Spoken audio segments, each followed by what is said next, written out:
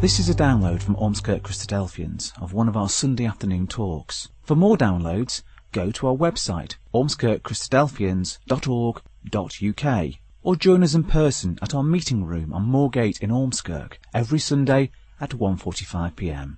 We hope you enjoy the talk.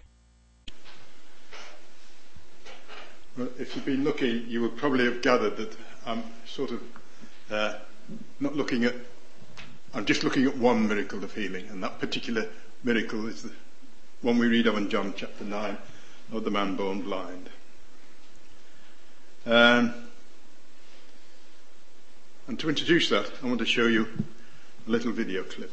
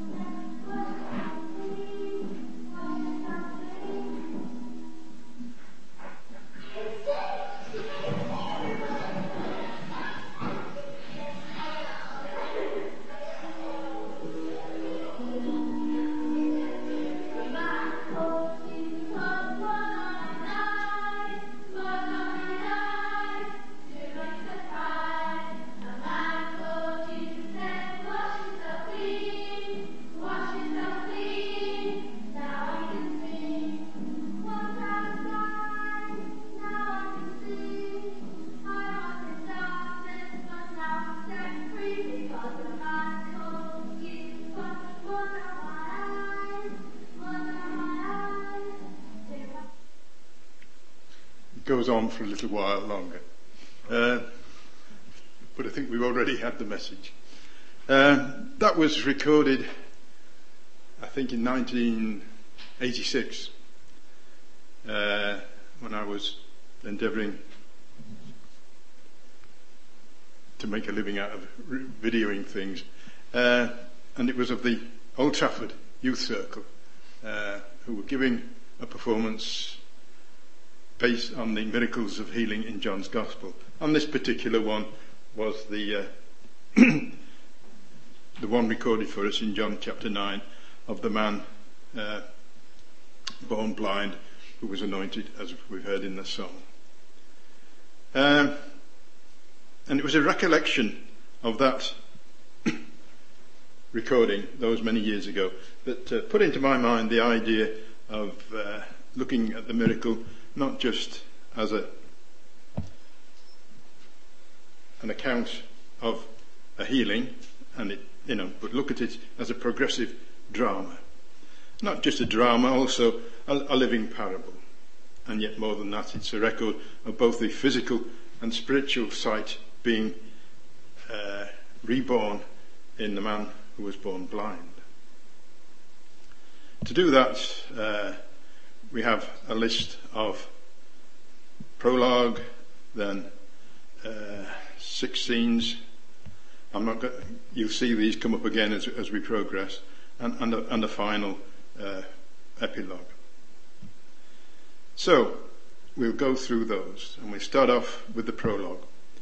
I've also tried to put a sort of a time scale on this, and this I've put as the taking place around the time of the Feast of Tabernacles, which would be around about October time.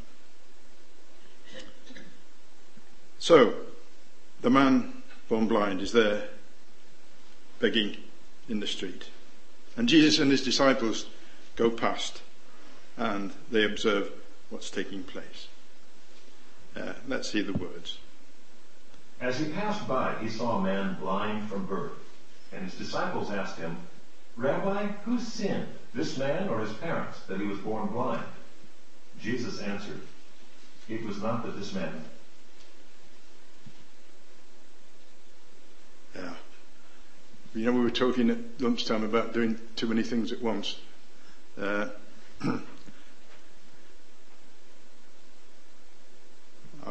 stopped that a bit short. But you know the story. I'll not go back through it at the moment. Sorry about that.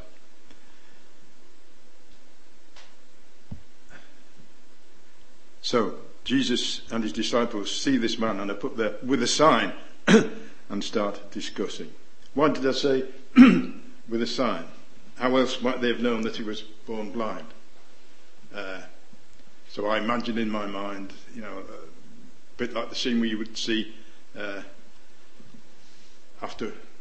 I'm thinking of in the late 40s, after the end of the Second World War, where you would see people in the street with a bowl, sitting, wife and 4 kids to support. And he had this sign saying, "Born blind, need help," or something like that. So what do they start discussing? First off, they say, they thought that sin was the result, that sin was the cause of defects and people having infirmities and so on. And so the disciples' first question was, what caused this man? What was the sin that caused this man to be born blind? And the particular problem with that was, well, it can't have been his own sin. Maybe it was his parents' sin if he was born in that way. But Jesus is quite emphatic in his answer. And he says, neither this man nor his parents sinned. And he goes on a bit more to say, it happened that the works of God should be made manifest in him. And that's a similar sort of reflection that we get also in Lazarus, in the incident with Lazarus a couple of chapters later on in John.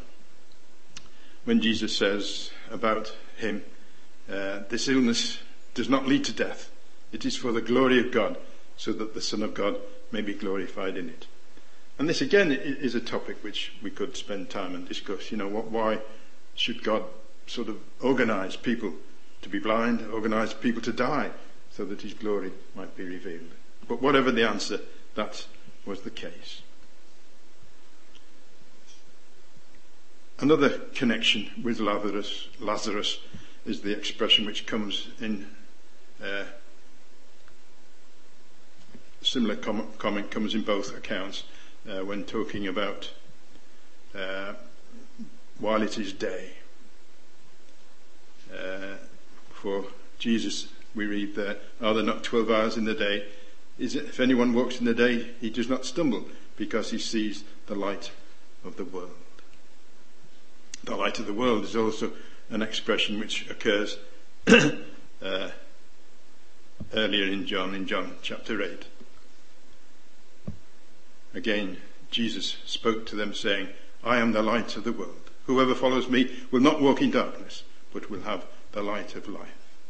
And of course, that expression we have in Psalm 119, "Your word is a lamp to my feet and to my path."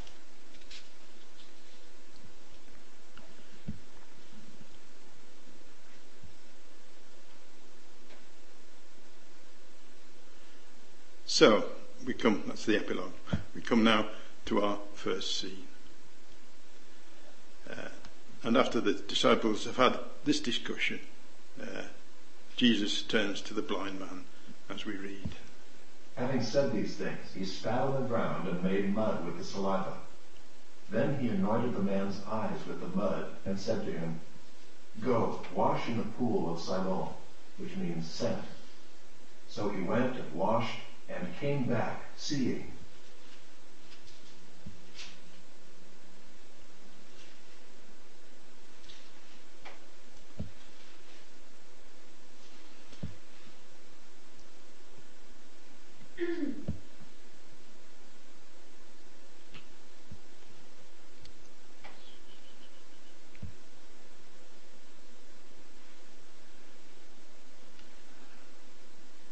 it's going ahead of me too fast. You saw two pictures there. The first was originally thought to be the pool of Siloam. The second is a newer excavation, which is also, well, it's thought now to be the actual pool of Siloam, which the Lord, which is the scene of this incident with the blind man. As you could see, there are quite a few stone steps down to the pool. So some of the disciples must have guided him down. And this is a pointer for us, that we too can help and guide those who Jesus has called.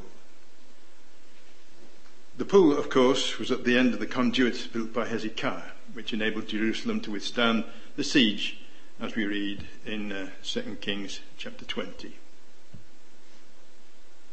The rest of the deeds of Hezekiah and all his might, and how he made the pool and the conduit and brought water into the city, are they not written in the book of the Chronicles of the kings of Judah?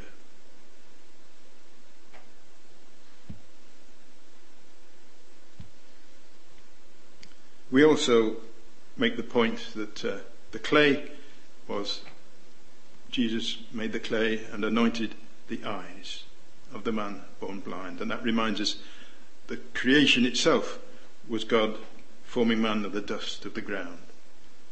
So here Jesus uses the same dust of the ground to create eyes for the man who was born blind. When he climbs back up from the pool, Jesus has gone, washed and came seeing. But he didn't see Jesus. It's only later when he sees him physically and spiritually.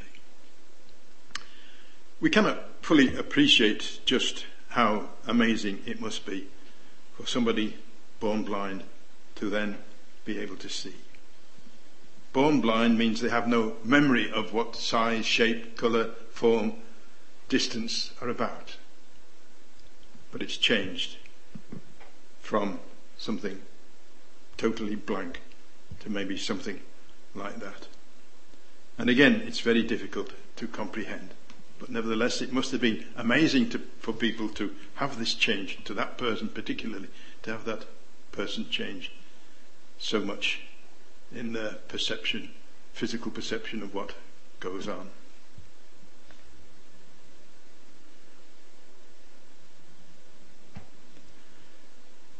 And the same is true for us. Jesus enables us to see and to have our sins washed away.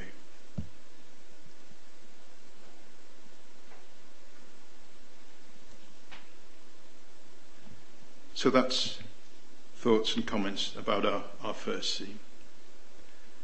We move on now to perhaps 2 days later, when the former man meets his neighbours. The neighbors and those who had seen him before as a beggar were saying, "Is this not the man who used to sit and beg?" Some said, "It is he."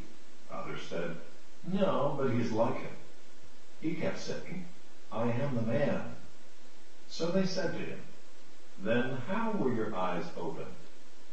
He answered, "The man called Jesus made mud and anointed my eyes and said to me, 'Go to Siloam and wash.' So I went and washed and received my sight." They said to him, "Where is he?" He said,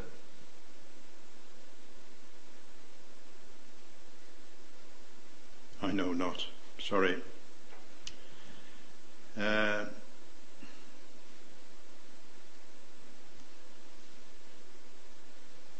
So the neighbours are still doubtful and question him further. And they ask him, "Where is that so-called miracle worker? Why haven't we heard about him?" And he doesn't try and cover that up, but just says simply, "I don't know." So a few days later, the neighbours arraign him before the Sanhedrin and continue to ask him questions. They brought to the Pharisees the man who had formerly been blind. Now it was a Sabbath day when Jesus made the mud and opened his eyes. So the Pharisees again asked him how he had received his sight. And he said to them, "He put mud on my eyes, and I washed, and I see." Some of the Pharisees said, "This man is not from God, for he does not keep the Sabbath." But others said, "How can a man who is a sinner do such signs?" And there was a division among them. So they said again to the blind man, "What do you say about him, since he has opened your eyes?" He said, "He is a prophet."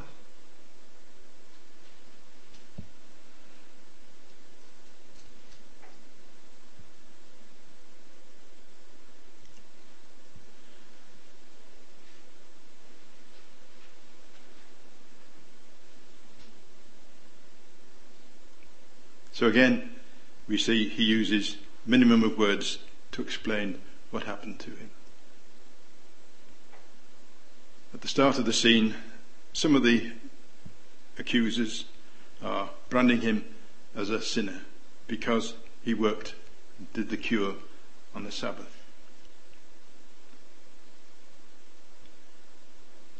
We are reminded of the occasion recorded in John chapter 7 when Jesus says to similar accusers, "Now if a child must be circumcised, can be circumcised on the Sabbath, so that the law of Moses may not be broken, why are you angry with me for healing the whole man on the Sabbath?" So there is divided opinion. Although it has been pointed out to them that there were grounds for condemning Jesus as a sinner for healing on the Sabbath, opinion was divided. For some of them said, "How can a sinner do such miraculous things?" Perhaps Nicodemus was among them.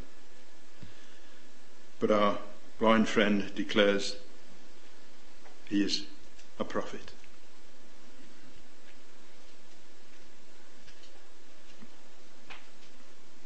To our next scene. The Jews did not believe that he had been blind and had received his sight, until they called the parents of the man who had received his sight and asked them, "Is this your son, who you say was born blind? How then does he now see?" His parents answered, "We know that this is our son, and that he was born blind.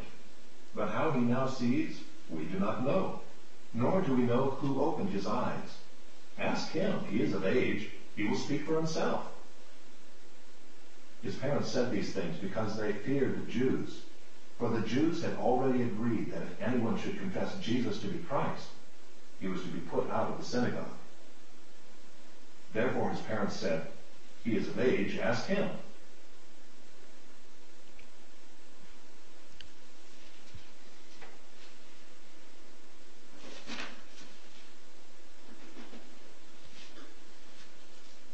So, the Jewish leaders did not believe, even though the parents confirmed the fact that their son, who was born blind, now sees. They weren't witnesses to the miracle.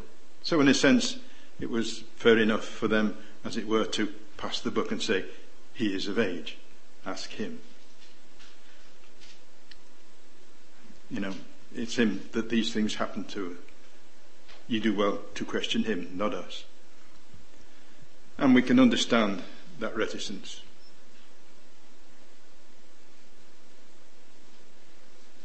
We've experienced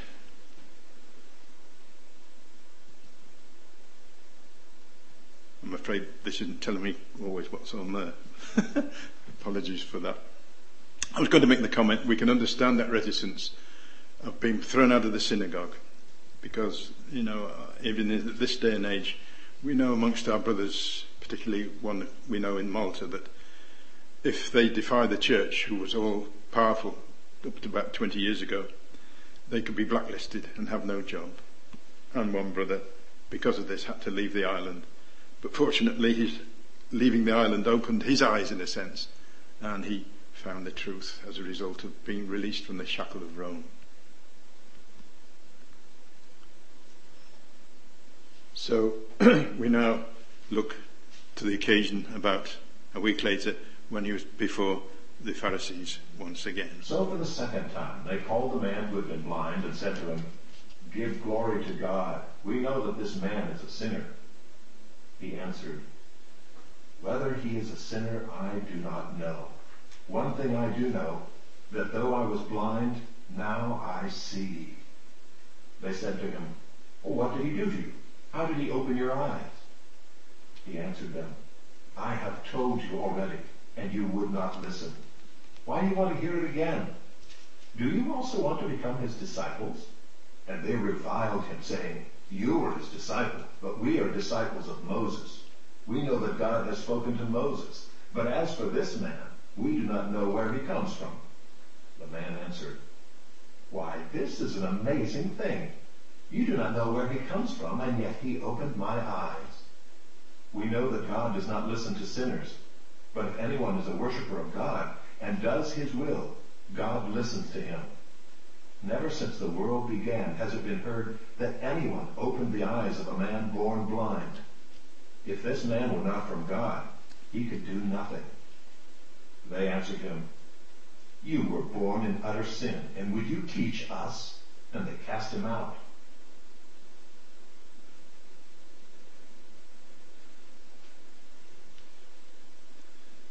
At the start of that, we heard them saying to the man born blind, "Give God the glory." And that oath refers back to Joshua chapter 7.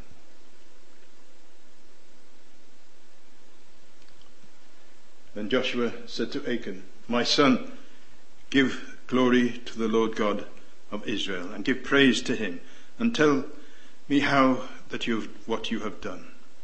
Do not hide it from me." And Achan answered him, "Truly I have sinned against the Lord God of Israel, and this is what I did."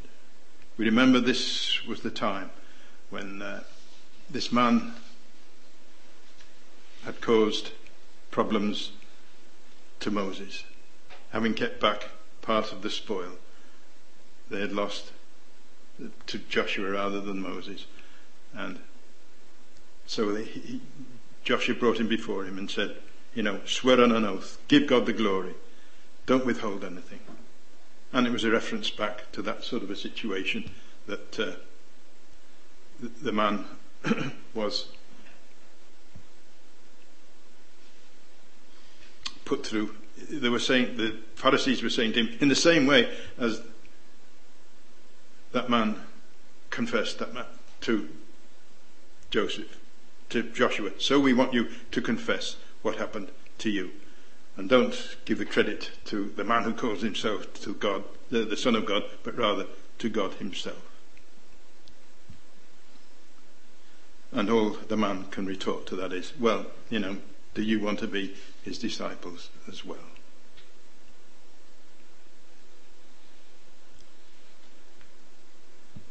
And they retort to that, we indeed are Moses' disciples. With these words, "Do you not think that I will accuse you to the Father? There is one who accuses you, Moses, on whom you have set your hope. For if you believed Moses, you would believe me. For he wrote of me, but I do not believe his writings. But if you do not believe his writings, how will you believe my words?" These are recorded in John chapter 5. A similar kind of incident when they claimed discipleship of Moses to be their salvation.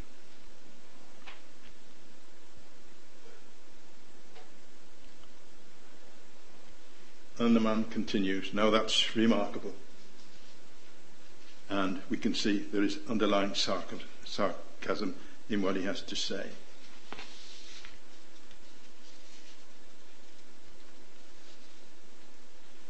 And so they continue, "Okay, if he has cured you, how did he do it?" And again, he repeats in simple words what had happened to him. And all they can do is bluster when he says, do you want to be his disciples also? Let's go to our next scene. This is the second meeting of the man with Jesus.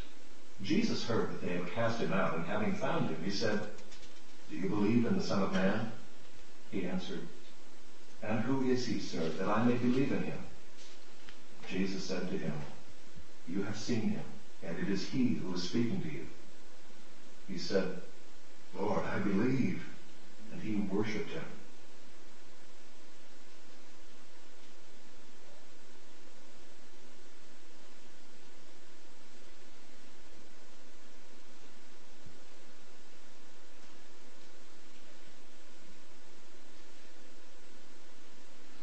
So Jesus reveals himself to him, and the man says, "Lord, I believe."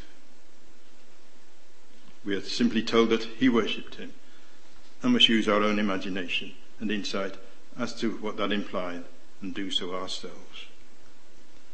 So to our epilogue. Jesus said, "For judgment I came into this world, that those who do not see may see, and those who see may become blind."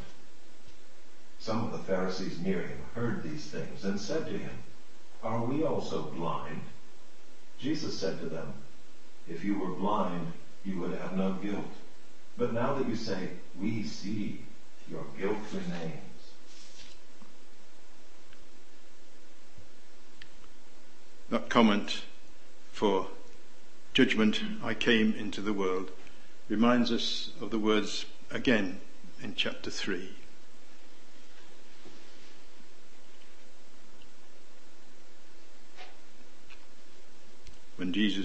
When we read, this is at the time when he's talking with Nicodemus, "For God did not send his Son into the world to condemn the world, but in order that the world might be saved through him.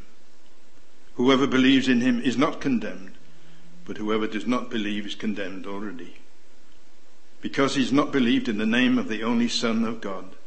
And this is the judgment, that light came into the world, and people loved darkness rather than light."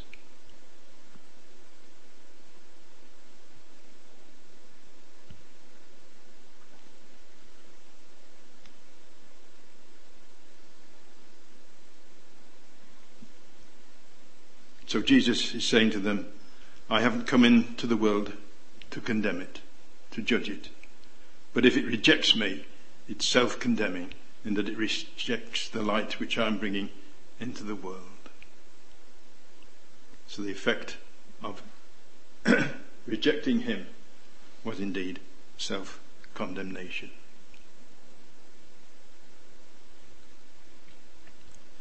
So the spiritual theme is completed. We have seen Jesus, the light of the world, switching on first the physical light for this man so he could see the world around him. But more importantly, we have seen how Jesus turned his perception switch also and filled his heart and mind spiritually. So now that he sees inwardly and outwardly. And we ask ourselves, perhaps a reminder for us, have we let the light of the world into ourselves, as did this blind man? If we recognize our need, that we have need for light and help, then will we be like this man, seeing and understanding what Jesus is, what he fully is, that he is our Saviour and our help in our times of need.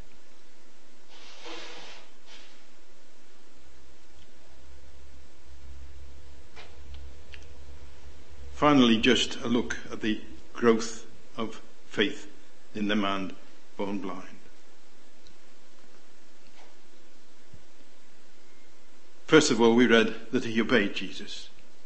He was willing to be led by the disciples down into the water and have his eyes washed. And that is indeed a pattern for us. So from the start, the man had faith in the word and actions of Jesus. Initially, he calls him the man Jesus. But later on, he extends that and says, he is a prophet. This is the next step in his perception of who Jesus is. He had heard Jesus say to the disciples that the work of God would be displayed in his life. We too do the work of him who sent Jesus and shine like lights in this dark world. We read of him asking the Pharisees, "Do you wish to be his disciples?" This comment, though full of sarcasm, shows his increasing commitment to Jesus. That with Jesus, how can he defy those? With the power of Jesus, he can defy those who defy Jesus. Then he made the comment, he listens to the godly men. God listens to those who do his will, The man recognizes that Jesus is from God. Otherwise, he could not have the power of God to heal. His belief, his spiritual understanding is complete. When Jesus declares himself to be the Son of Man, he recognizes him as the Messiah. So, with his, might say, his 20/20 inward and outward vision, our former blind man now knows that Jesus is indeed the one to be worshipped. So may we all, too, with full understanding, worship our Saviour and pray for his healing. We pray too that he will come soon and be our King, as we spoke about this morning, and complete our healing and the healing of the world. Even so come, Lord Jesus. We hope you enjoyed that talk. For more downloads, information about what we believe, and details of our meeting times, go to our website, ormskirkchristadelphians.org.uk.